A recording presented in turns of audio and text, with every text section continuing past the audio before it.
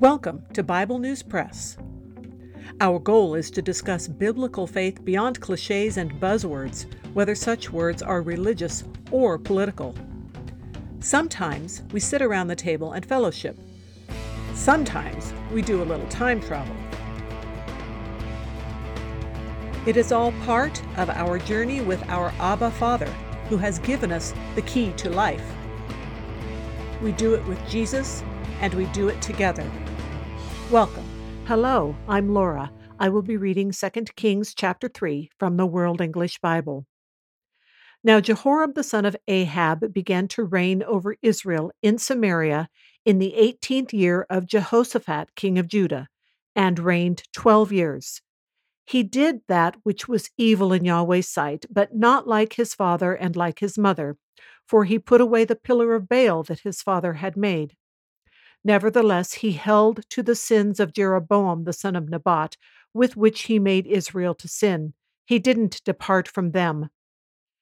Now Mesha, king of Moab, was a sheep breeder, and he supplied the king of Israel with the wool of 100,000 lambs and of 100,000 rams. But when Ahab was dead, the king of Moab rebelled against the king of Israel.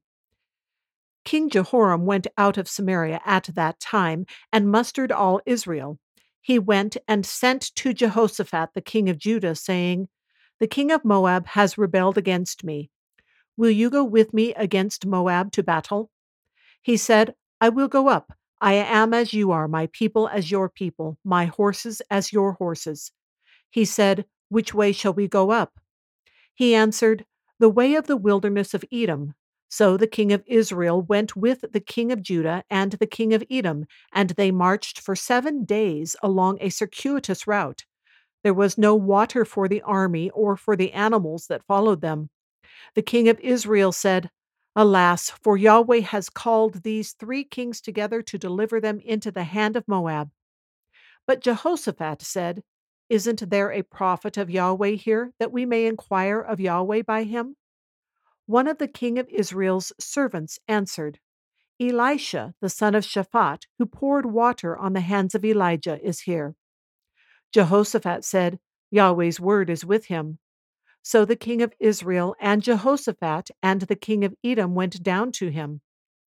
Elisha said to the king of Israel, "What have I to do with you? Go to the prophets of your father and to the prophets of your mother." The king of Israel said to him, "No, for Yahweh has called these 3 kings together to deliver them into the hand of Moab." Elisha said, "As Yahweh of armies lives, before whom I stand, surely, were it not that I respect the presence of Jehoshaphat the king of Judah, I would not look toward you nor see you. But now bring me a musician." When the musician played, Yahweh's hand came on him. He said, "Yahweh says, make this valley full of trenches. For Yahweh says, you will not see wind, neither will you see rain, yet that valley will be filled with water, and you will drink, both you and your livestock and your other animals. This is an easy thing in Yahweh's sight. He will also deliver the Moabites into your hand. You shall strike every fortified city and every choice city, and shall fell every good tree, and stop all springs of water, and mar every good piece of land with stones. In the morning, about the time of offering the sacrifice, behold, water came by the way of Edom, and the country was filled with water. Now, when all the Moabites heard that the kings had come up to fight against them, they gathered themselves together, all who were able to put on armor, young and old, and stood on the border. They rose up early in the morning, and the sun shone on the water, and the Moabites saw the water opposite them as red as blood. They said, "This is blood. The kings are surely destroyed, and they have struck each other. Now, therefore, Moab, to the plunder." When they came to the camp of Israel, the Israelites rose up and struck the Moabites, so that they fled before them, and they went forward into the land, attacking the Moabites. They beat down the cities, and on every good piece of land each man cast his stone and filled it. They also stopped all the springs of water and cut down all the good trees, until in Kir Hareseth all they left was its stones. However, the men armed with slings went around it and attacked it. When the king of Moab saw that the battle was too severe for him, he took with him 700 men who drew a sword to break through to the king of Edom, but they could not. Then he took his oldest son, who would have reigned in his place, and offered him for a burnt offering on the wall. There was great wrath against Israel, and they departed from him and returned to their own land. That is the end of chapter 3. Here we get right back to Ahab's next son to be on the throne after his older brother's early death. This Jehoram is noted as not being as evil as his father and mother. This makes 2 points. Some evil is recognized as worse by Yahweh in degree, but still, all sin, any sin, separates us from the holy God. And the second point is again, Jezebel has the unusual notoriety of being mentioned as a source of evil. Usually it's just the kings mentioned. She is still alive here. She won't be killed until chapter 9. This Mesha, king of Moab, is apparently very wealthy as a sheep breeder if his tax/tribute is so much wool of lambs and rams. But the king of Moab doesn't want to pay it anymore, so he rebels, and King Jehoram thinks it's best to reinforce his authority over the region.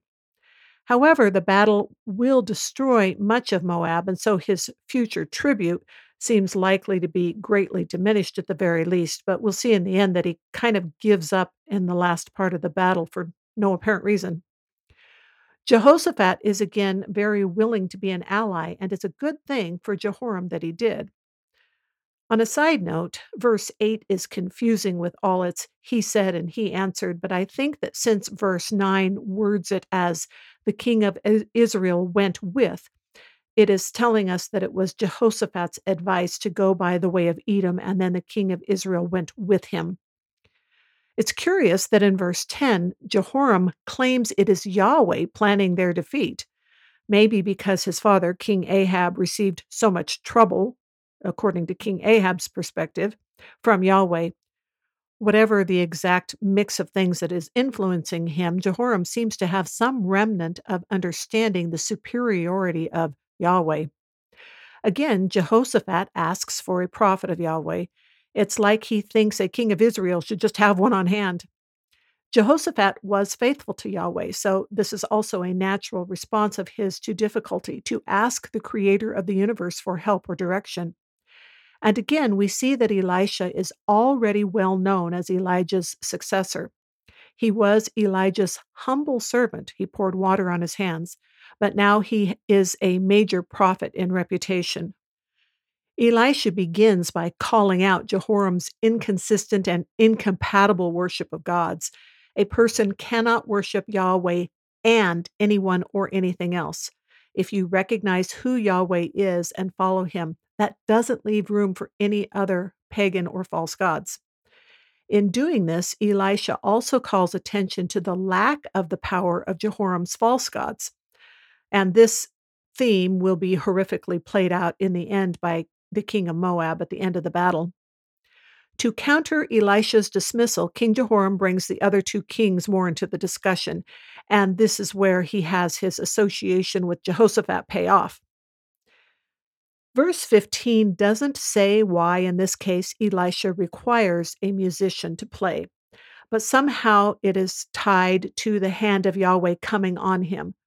Maybe it's like Jesus doing miracles, where he rarely did miracles the same way twice, possibly to avoid people thinking there was a formula, but also because of people's faith before the miracle and how their faith was acted out in different ways. It may just be that Elisha wanted the musician.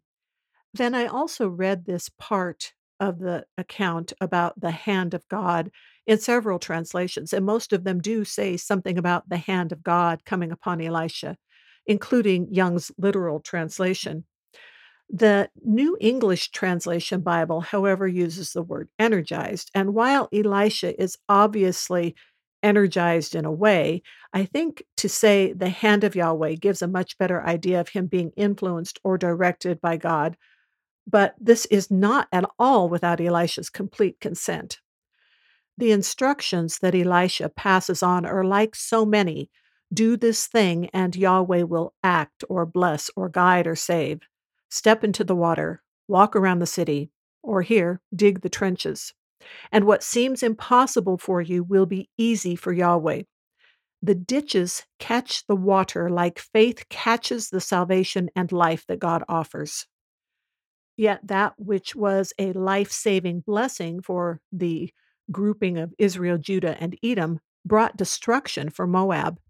It's like the metaphor of Jesus being a rock, a firm foundation, a fortress of safety for those who believe, but a crushing mountain, a stone to cause the downfall of those who don't believe. Water came for refreshment for the camp of Israel.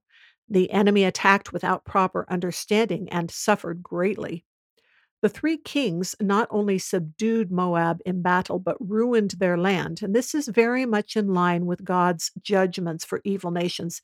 And unfortunately, in time, this will also come about for the kingdoms of Israel and Judah and even Edom. In the last desperate attempt in verse 27, the king of Moab, in order to make some headway against the army that Yahweh is helping, he makes the grotesque decision to offer his oldest son as a burnt sacrifice.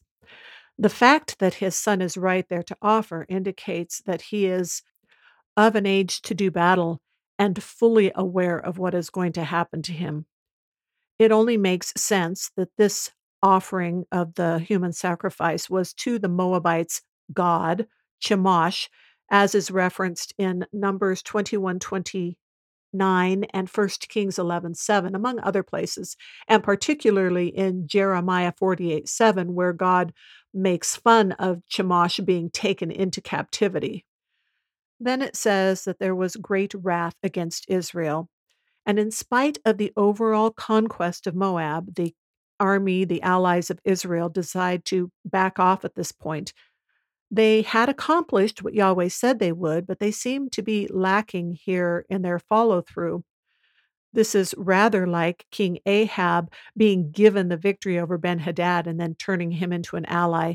And it also reminds me of King David asking so many times during battle, before and after, what to do next. It really seems like that's what they should have done here, rather than just be dissuaded because Moab seemed a little bit more angry. And this gives the unfortunate impression to the Moabites that their sacrifice worked. And this is indicated on what is called the Stone of Moab, that's talked about in the International Standard Bible Encyclopedia. I'll put a link to that. That's all for today. Thanks for listening. That is the Bible News Press segment for today, but not the end of our journey.